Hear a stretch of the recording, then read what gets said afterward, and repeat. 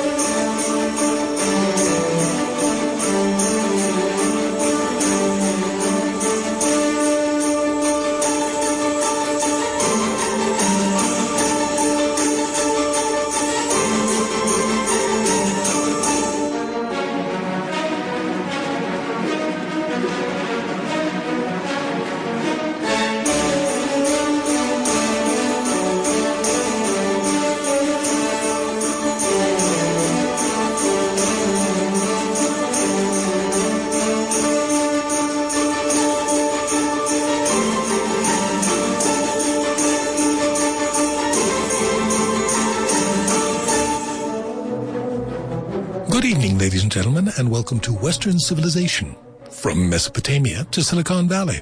I'm your host. My name is Guy Williams. On this program being a series of programs on the British Empire. And on this program, we're going to start to talk about China and British engagement with China, the impact on China, what China calls its century of humiliation. Something that is part of its national identity now. It is trying to recover from that humiliation. And in this, you can hear all kinds of tones of resentment and perhaps a taste for revenge, whereas there are quite a number of historians who are willing to say that things during the 19th century were not so bad, and previous centuries had not been so good. And one of the interesting questions here is how China, although it tried to regenerate, there was an official policy under the Qing, self-strengthening, but it was largely unsuccessful. Now, you compare that to the end of the Tokugawa shogunate in Japan, right? More than 250 years of complete isolation, and how in just a generation, Japan had been utterly transformed. Japan well on the way to being an industrial power. Japan, at this point, regarding themselves as a Western power.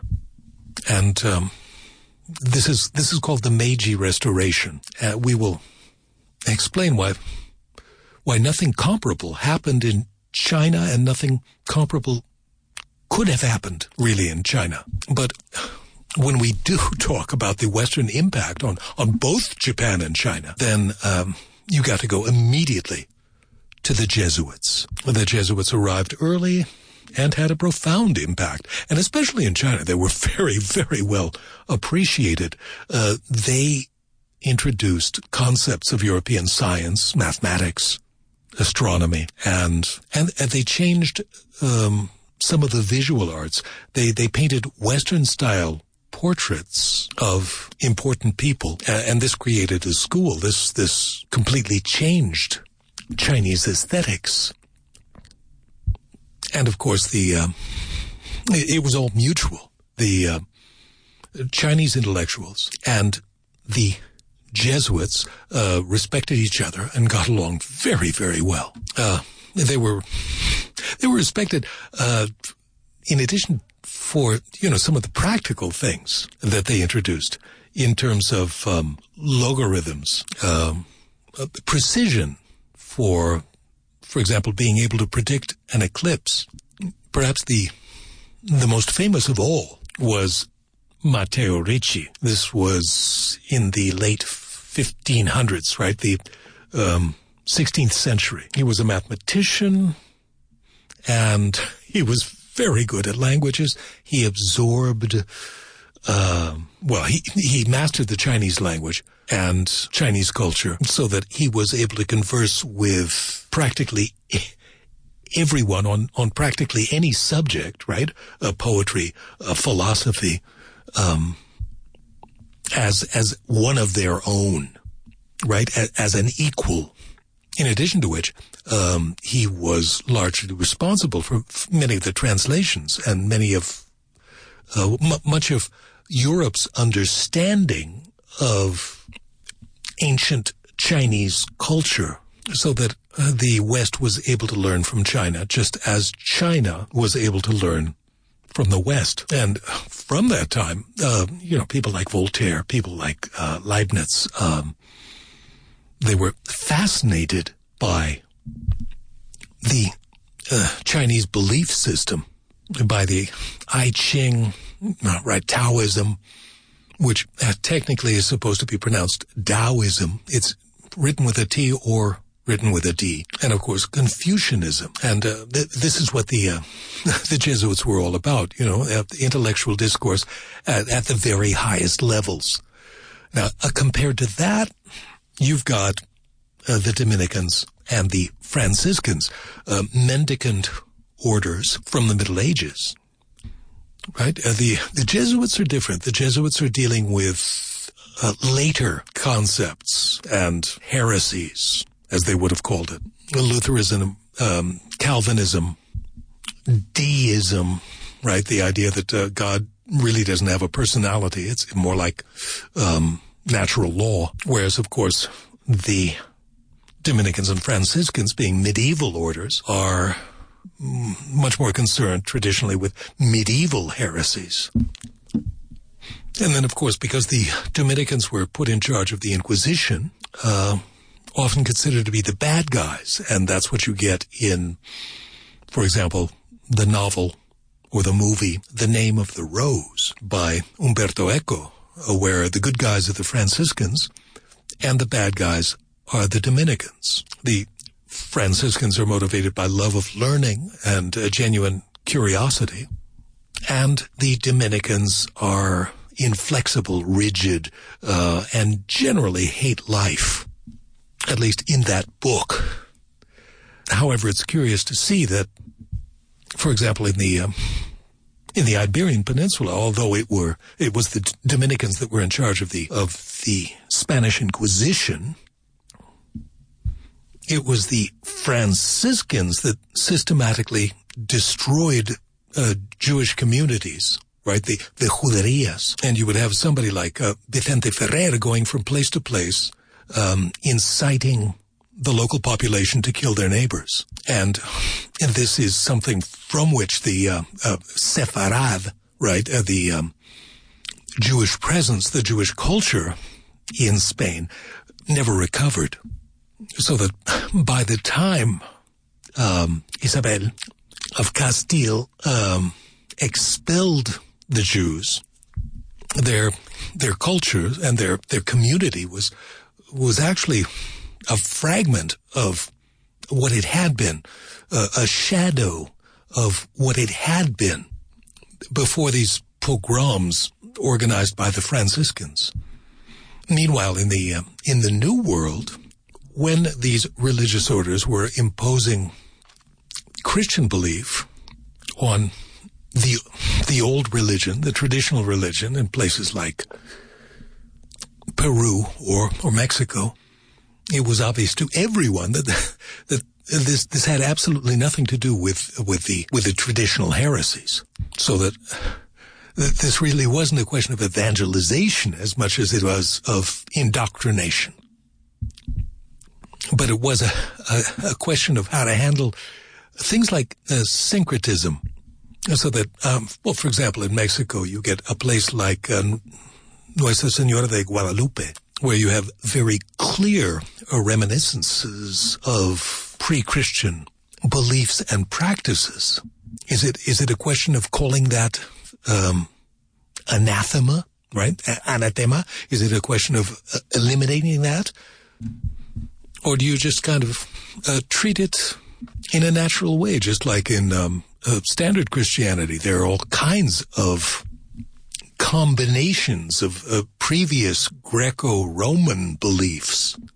And yes, there were a variety of ways to treat this, although the Franciscans were generally much stricter, and the Dominicans much more relaxed when they saw that the people in the New World, right, the natives, when they saw that they were trying to understand the new religion through the old religion. But what about in the case of China? Well, there was a controversy in the 18th century, and it was strong. It was important. This involved ancestor worship, the adoration of one's ancestors, which, of course, everybody understands, and the Romans did it. The Romans would put the death mask of their ancestors on the wall with genuine reverence. And quite often in good families in Rome, you know, when there was a funeral, you would have members of the family put on those masks and impersonate the ancestor in question. So everybody understood what the Chinese were trying to do, but the question is this licit? Is this heretical or not? And I don't know why I'm just kidding. This is something that happened to me recently, and just an anecdote, and un inciso, as you say in Spanish, an aside or a digression. A couple of weeks ago, I was doing a tour of Madrid. It was Madrid de la Inquisición, and the guide was very knowledgeable, and it was very good, very worthwhile, very well done. Where the prisoners were sent in Madrid, that today is part of a restaurant, right? The individual cells of the Inquisition in a place very close to Plaza Santo Domingo, naturally, because the Dominicans were in charge. In any case, the number of people on the tour was actually small. It was myself and a family of 5 from El Salvador, right? And during the course of the visit, I was wondering, you know, how much these people were understanding. It was their first time in Madrid, and well, finally, after the tour had finished, one of them said, "Una pregunta. Usted ha utilizado la palabra herejía muchas veces. ¿Qué significa?" And I began to think, where to begin. It was it was a very strange experience, to say the least. Now, in this case, the Chinese heresy divine rights, or the Chinese rights in the case of ritos, no, derechos, ritos, R-I-T-E-S. It went directly to Rome because the different Catholic groups there in China disagreed so strongly with each other. The Jesuits believed that this was not heresy, and the Dominicans and Franciscans believed that it most definitely was incompatible with Christianity. Now, from the very beginning, Matteo Ricci, who knew more about the Chinese than they knew about themselves, right? Than really anyone has before or since. Ricci had long ago come to the conclusion that ancestor worship and Confucian rites are social and do not constitute a religious practice, making them perfectly compatible with Christianity. And when this controversy began, the Chinese emperor, decided to expel all of the missionaries who were not going to accept what Ricci had determined. Finally, it was Pope Benedict XIV who, by decree, prohibited any further discussion on the question. Finally, much later, it was Pope John XXIII who agreed with Ricci, and so that put an end to the matter. However, in the meantime, the Ming dynasty fell to foreigners from the north, the Manchu, and these people really didn't care about scholarly things. The Manchu cared about power, and knowledge was no longer respected. So, yes, in the end, the Jesuits as well were persecuted, but by the Manchu, not by the Ming. Now, let me advance a little bit in time to the year 1793, the end of the 18th century. We are now in the Qing dynasty. And yes, these are foreigners, and they have dominated the Han, H-A-N. This is the majority ethnic group in China, representing something like 90% of the Chinese population, and that they have imposed certain things as a sign of subservience. For one thing, men have to wear the typical clothing of the Manchu rather than their own traditional clothing. Another thing is that they have to shave their heads and in the back grow a little colita, a queue, right? We use the French word for tail, cola. So they have a little queue in the back. And all men were supposed to do this as a sign of subservience to the foreign invaders. In any case, you get the British Empire in its second phase. The British Empire has lost the North American colonies. They still have part of Canada, but they don't know what to do with it.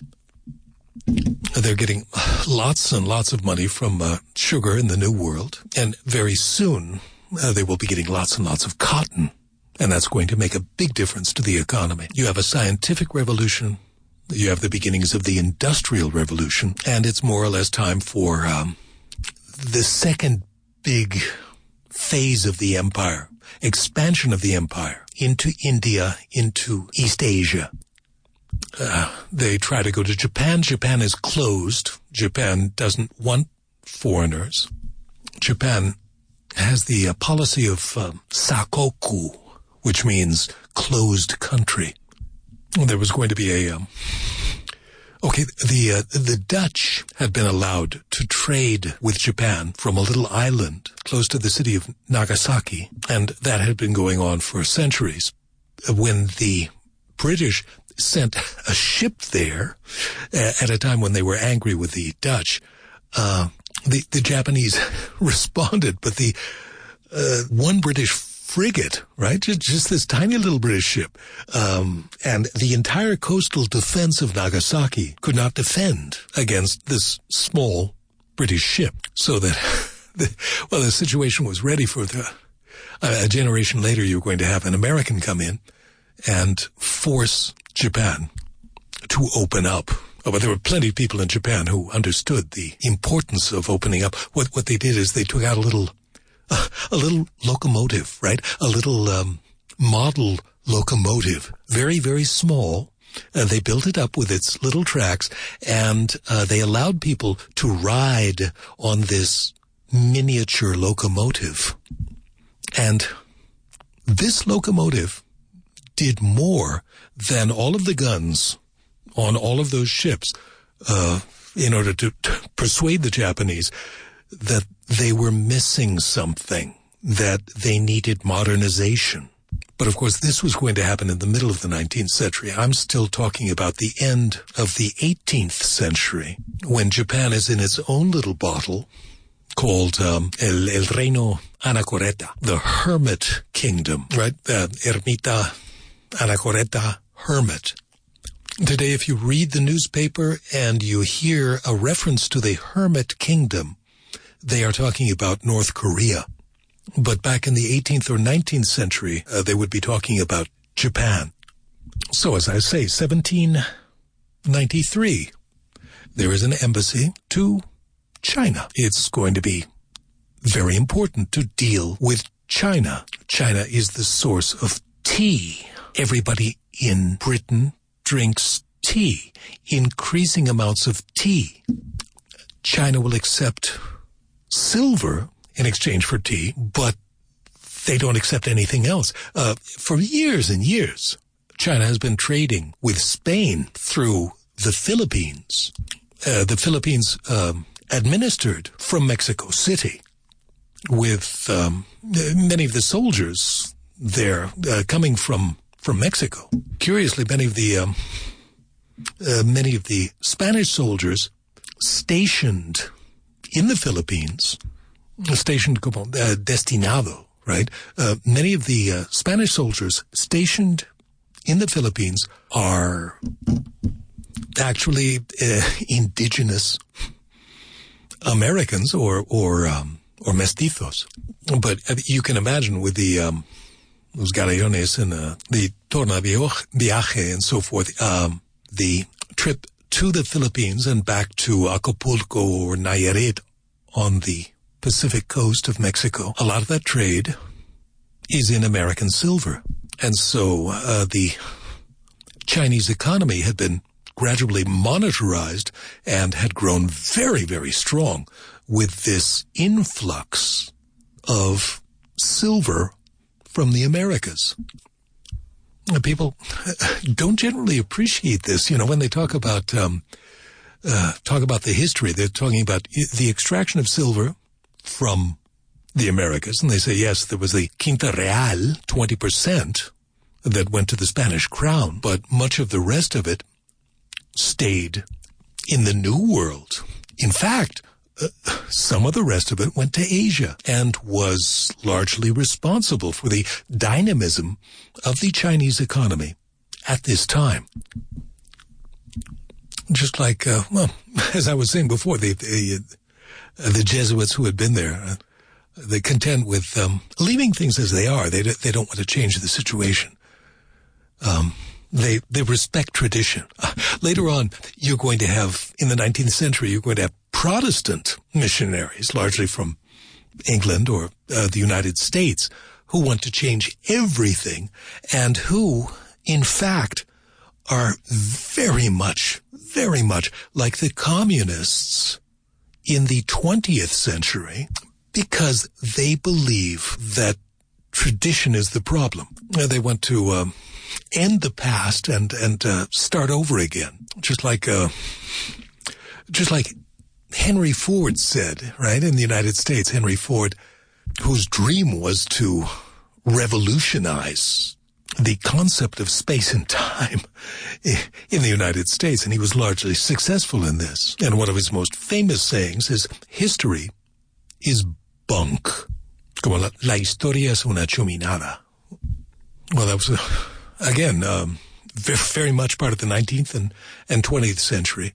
The Protestant missionaries, exactly like the communists under Chairman Mao. But of course, that's going to be in the future. Meanwhile, 1793, George Macartney sent to the Qing court to try and find a way out of this dilemma, how to get tea in exchange for something that Britain can offer. Britain does not want to keep paying silver. There isn't that much silver. The appetite for tea is insatiable, and there isn't that much silver in the world that could pay for the quantities of tea that the British Empire is prepared to consume. And McCartney comes with a box of toys. But I have to take a break now. I'll be back in just a couple of minutes.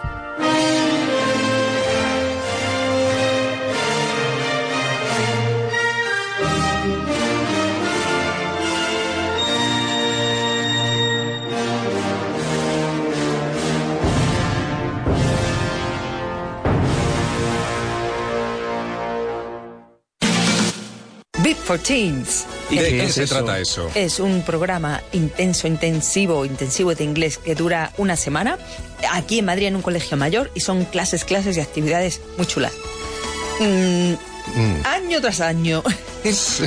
Hay niños que repiten, chicos, chavales, vienen cansados, agotados, ahora que notan el empujón que se le da al inglés, de verdad. Y lo más importante es que vienen con ganas de seguir aprendiendo, motivados, y eso es lo más importante. Una pregunta que se hará la gente que nos está escuchando, por ejemplo, que nos está escuchando fuera de Madrid. ¿Algún día se hará esto de los VIP en otras zonas? ¿En otras zonas de España? Lo dejamos ahí, que puede ser. Sí. Todo llega, todo llegará. Viene gente de toda España, vienen participantes de toda España. Pero bueno, hay gente que no quiere moverse mucho de su zona, y bueno, teniendo más oportunidades de hacerlo más cerca de su delegación, desplazarse, sí. ¿Hay un sitio donde pueden informarse? ¿Una web?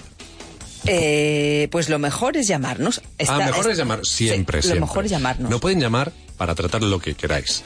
Sobre todo si preguntáis por los campamentos, que es el 91-133-5832. Sí. Ahora dilo tú. 91, lo mejor es llamarnos, un número. A ver, 91-133-5832. Y ahí ya les damos información de primera mano. Nos quedan poquitas plazas, siempre lo decimos, no es mentira, es que como lo vamos dejando todo para el último momento, pues luego pasa lo que pasa. Puedes llamarnos al 91-133-5832 y ahí nuestros maravillosos compañeros van a informarte de todo lo relacionado con los campamentos. Nunca me cansaré de decir el teléfono. ¿Queréis decirlo vosotros? La última oportunidad. Vale, 91 133-5832. Hasta luego.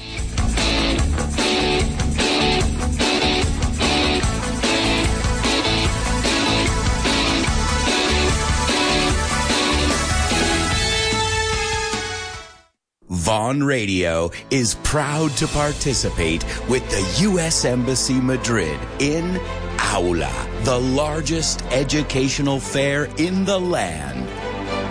Stop by their stand for live shows, interesting interviews, and info on how you can discover all the amazing educational opportunities that await in the USA. As American blues legend B.B. King once said, the beautiful thing about learning is that no one can take it from you. We'll see you at Aula 2022 at IFEMA Madrid from March 2nd through the 6th. It's all happening at the U.S. Embassy stand, 12B10. Write it down, 12B10. Don't miss this exciting educational event.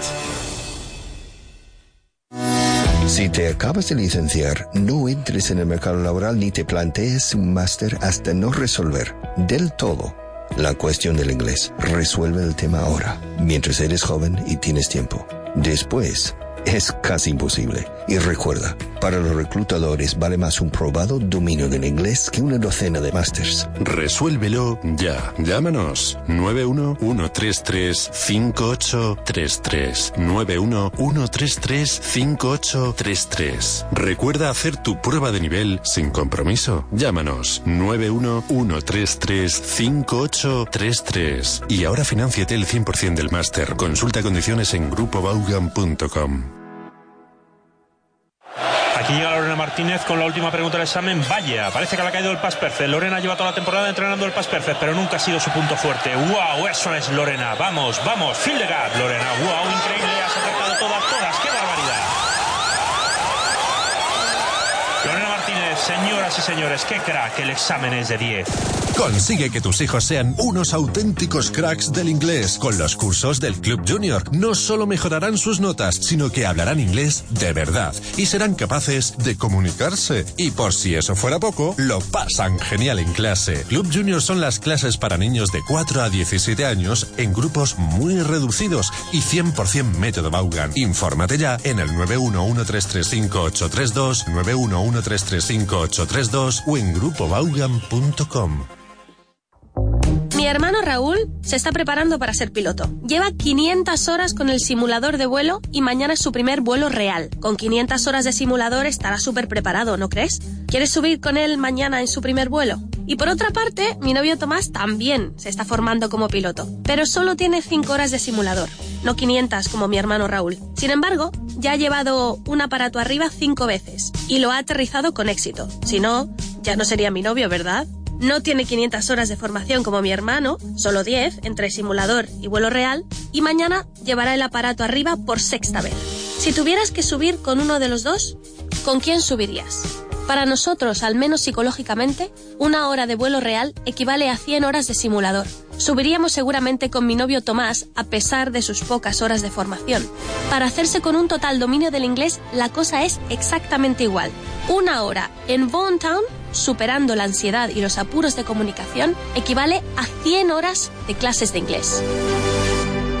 Nunca vas a hablar un inglés perfecto, ni lo hablo yo. Tengo mis momentos elocuentes y mis momentos menos elocuentes en mi propia lengua materna, que es el inglés. Así que repito, nunca vas a hablar un inglés perfecto. Ahora bien, si quieres tener un perfecto dominio de los entornos de comunicación en mi idioma, algo muy diferente, vete a Vaughan Town. Allí, entre angloparlantes de lo más variopintos, avanzarás 1000 kilómetros en confianza, convicción y aplomo. Dominarás los entornos de comunicación a pesar de un dominio aparentemente imperfecto del inglés.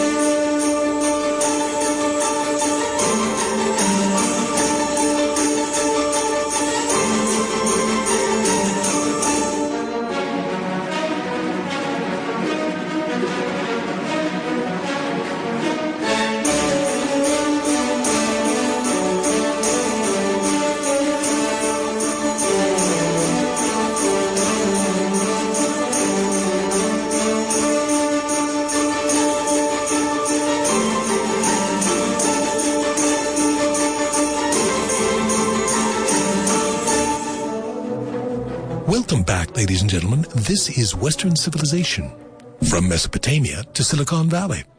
I'm your host. My name is Guy Williams, and on the first part of the program, I was talking about China and some of the history of the West and Western impact on China.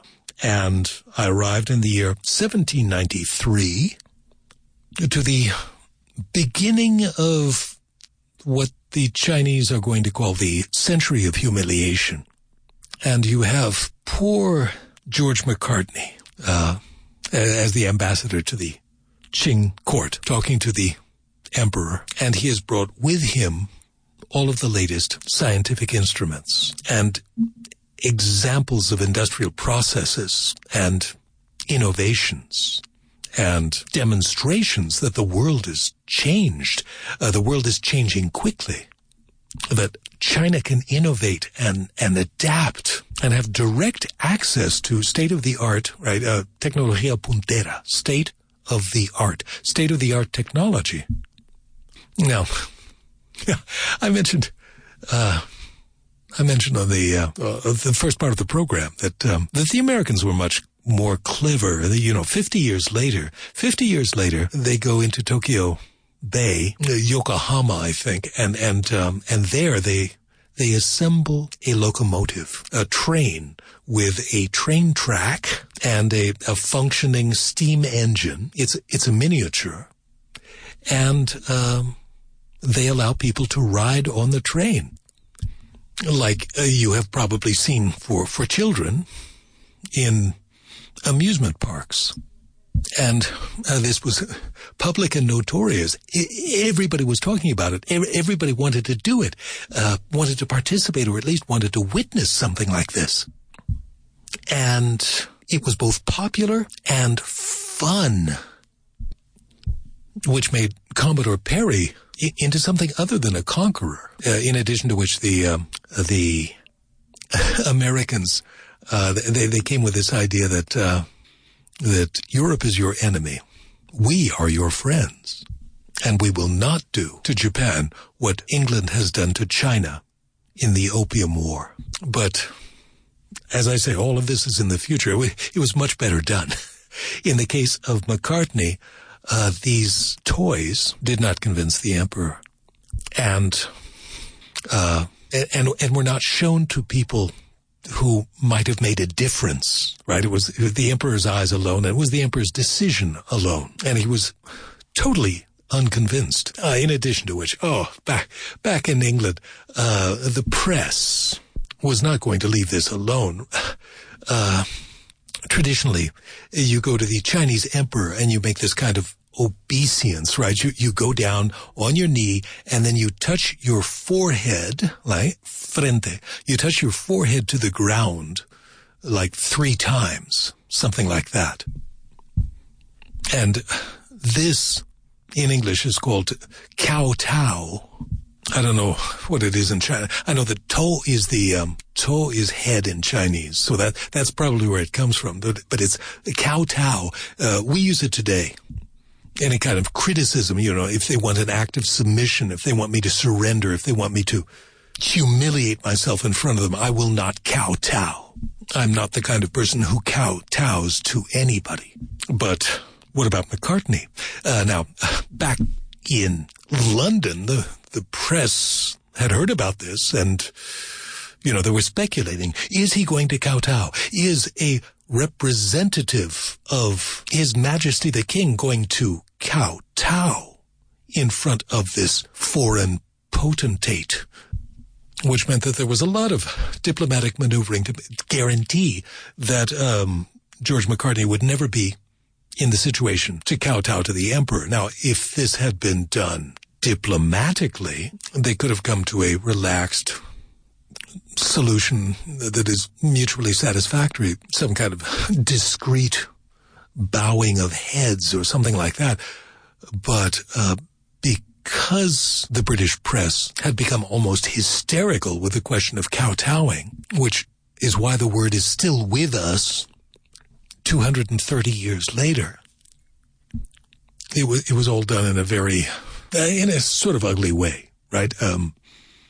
There was never going to be a good outcome to this diplomatic mission. And the Chinese responded with a letter. Traditionally, at that time, their diplomatic correspondence was in Latin for obvious reasons. And part of the letter, the most important part of the letter says, and I quote, right, cito, our celestial empire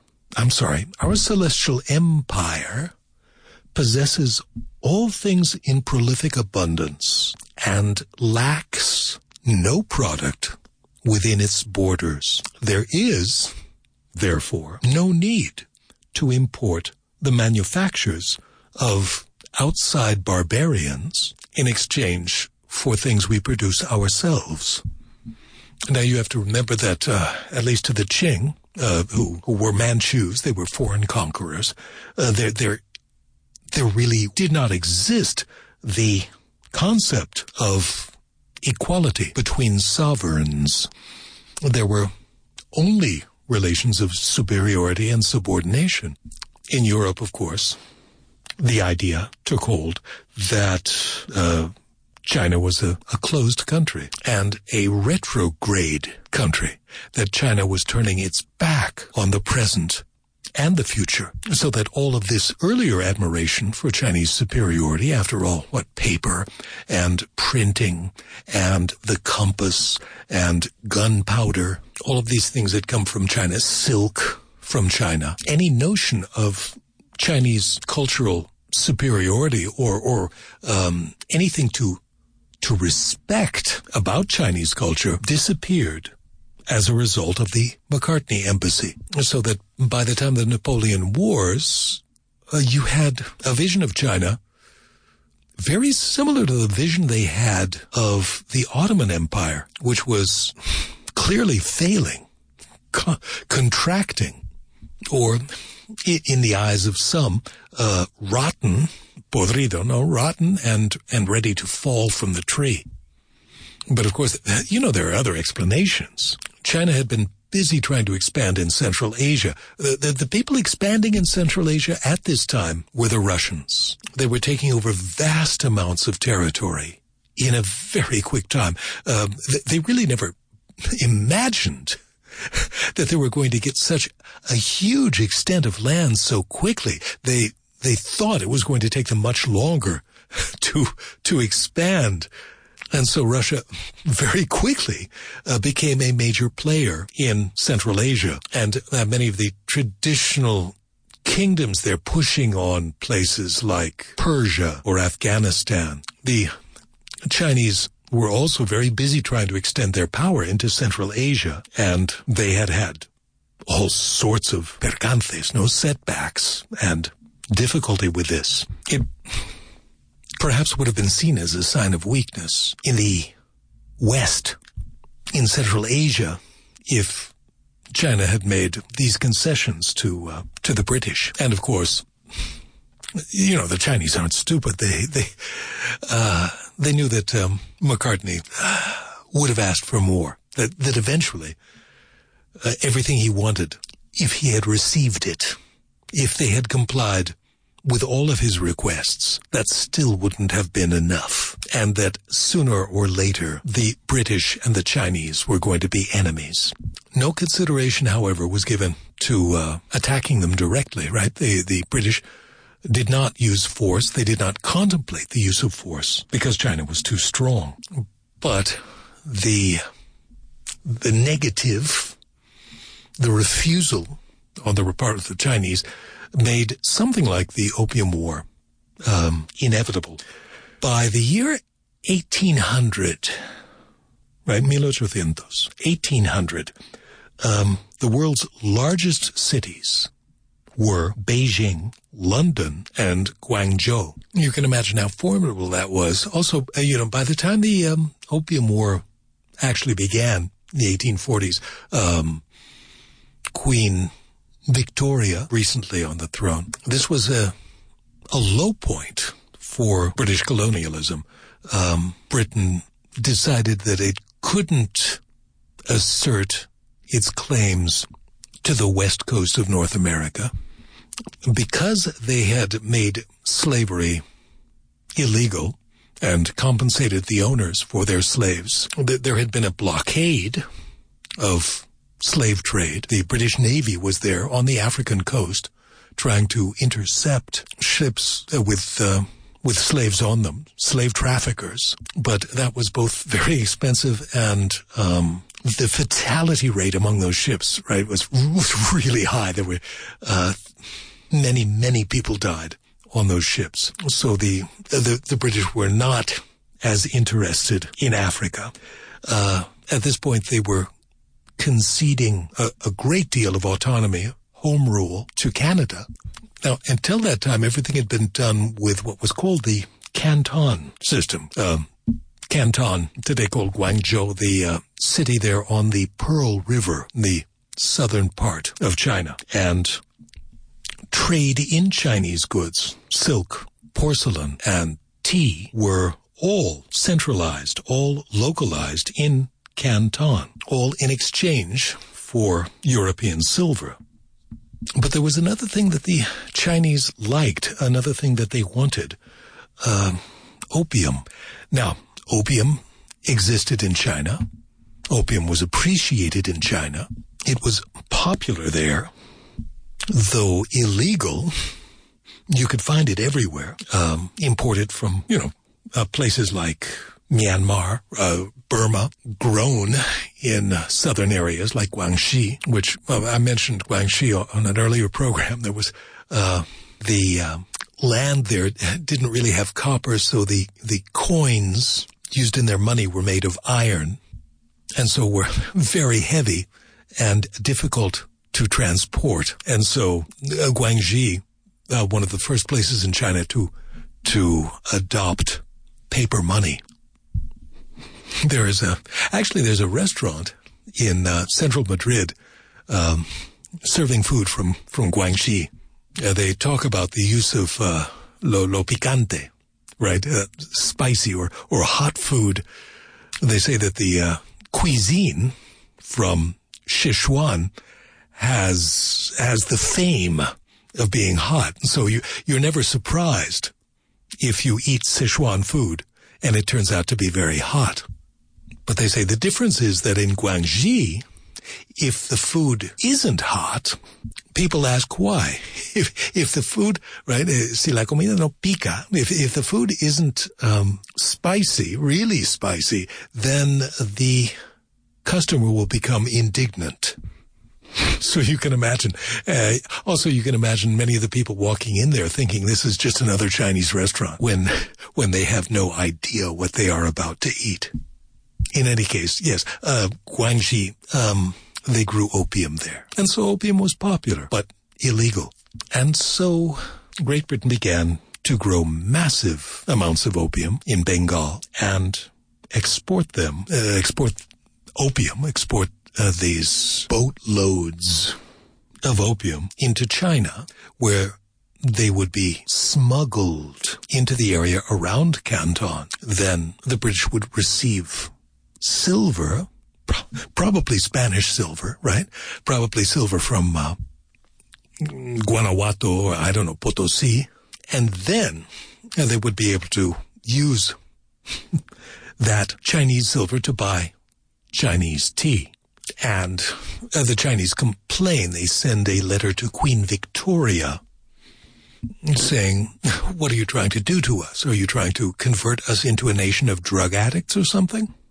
And first of all, this letter just assumed, right, to assume, dar por descontado. This letter assumes that opium was illegal in Great Britain, which it was not. It had many medicinal uses, and the British never considered it something illicit. They insisted that opium be treated like any other commodity. And secondly, the letter assumes that the British state is actively behind the opium smuggling, right? Contrabandeo, which is also completely untrue. You have to remember that the Chinese were, again, extorting their neighbors at this point, right? Their neighbors were forced to pay tribute in silver every few years from Xinjiang, the what is it called, the distant frontier, Xinjiang, and the various khanates of what is now Uzbekistan, Turkmenistan, all of the stands. So, well, we really should begin to see how this actually worked in practice, and we have to go to Calcutta to be able to do that. Calcutta, which had been established on the Hooghly River because it had to be, right? Calcutta, often compared to New Orleans in Louisiana. New Orleans was the very, very worst place to establish a city, but strategically, a city had to be there. You had to have a city on the Mississippi River before it widens out into a delta. The lowest place the lowest practical place next to the mouth of that river. And, yes, horrific and malarial and just one of the worst places imaginable for a city. And on the Hooghly River, a tributary of the great Ganges, the British set up Calcutta in a notoriously bad place, unhealthy. But again, it is the lowest habitable point on the Hooghly River before it enters una ciénaga, and where the curve of the river offers anchorage, anclaje, just as you find in New Orleans. New Orleans, on a curve in the Mississippi River, New Orleans, the El Apodo, right? The nickname of New Orleans is the Crescent City. And when the East India Company was all about textiles, when its reason for existence was textiles, right? They came in thinking that they were going to steal the spice traffic from the Dutch. The Dutch had established themselves. The Dutch had pretty much destroyed the Portuguese in the Indian Ocean and began to monopolize the trade in spices. And the British came in and discovered that textiles were much more profitable. And the very best textiles were coming out of Bengal. There was a huge demand in Europe. Europe had never, right? Europe can't grow cotton. And when Europe, the whole rest of the world had cotton, but when Europe discovered cotton, they couldn't get enough of it. And, textile makers who were very powerful began to complain about these imported textiles, and they were prohibited in different places, at least in theory. But the market, you can imagine, if you've never worn cotton before, the difference, especially in summer. In any case, the British established themselves there, and then on an earlier program I was talking about what happened when the local Nawab of Bengal tried to get rid of them and put 130-something people into a very, very small cell all night, so that the following morning only a few had survived, and that was the Black Hole of Calcutta. Something so notorious that it's still used today as a metaphor. So, yes, the metro this morning, it was like the Black Hole of Calcutta. And yes, when I was speaking about Robert Clive and what he did after the Battle of Plassey, after Clive was finished, all of Bengal and Orissa and Bihar, we're talking about 20 million people, now belonged to the company. Not to the British Crown, but to the East India Company. And finally you had access to the Ganges and all of the lucrative markets up the Ganges, little by little. The Ganges and its tributary, the Yamuna. And you follow the Yamuna up, you have Agra, you have Delhi. Bengal was the richest of provinces, and you could afford an army of sepoys, right? Cipayos. And Calcutta was capital, of course, of Bengal, but also company headquarters. So that company officials, usually without supervision, were able to take control, all right, through coercion, through bribery, and enormous fortunes were made. It was a place you would want to get rich and then get out after you had made your fortune. The whole ethos there was predatory. Little by little, there was more civilization. Bengal had an intellectual culture, and later on it became the chief point of assimilation. There were schools there, later on universities there, where people from India, Bengalis, became familiar with English, the English customs and institutions. And, well, unlike, say, Bombay, where the British were there, but but it was the natives who were in charge, mostly Gujaratis or Parsis or Muslims.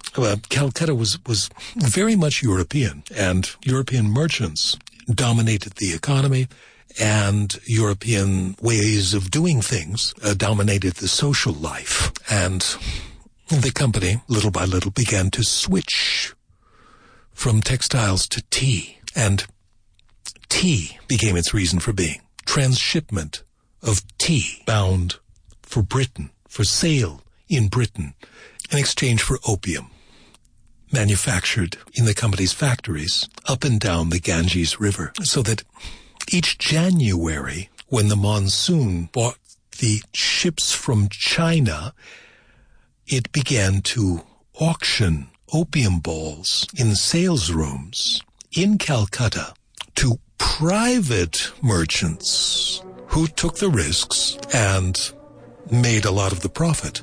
Now, I'll be talking about this more on my next program. I have run out of time. Thank you for listening, and please listen to my next program.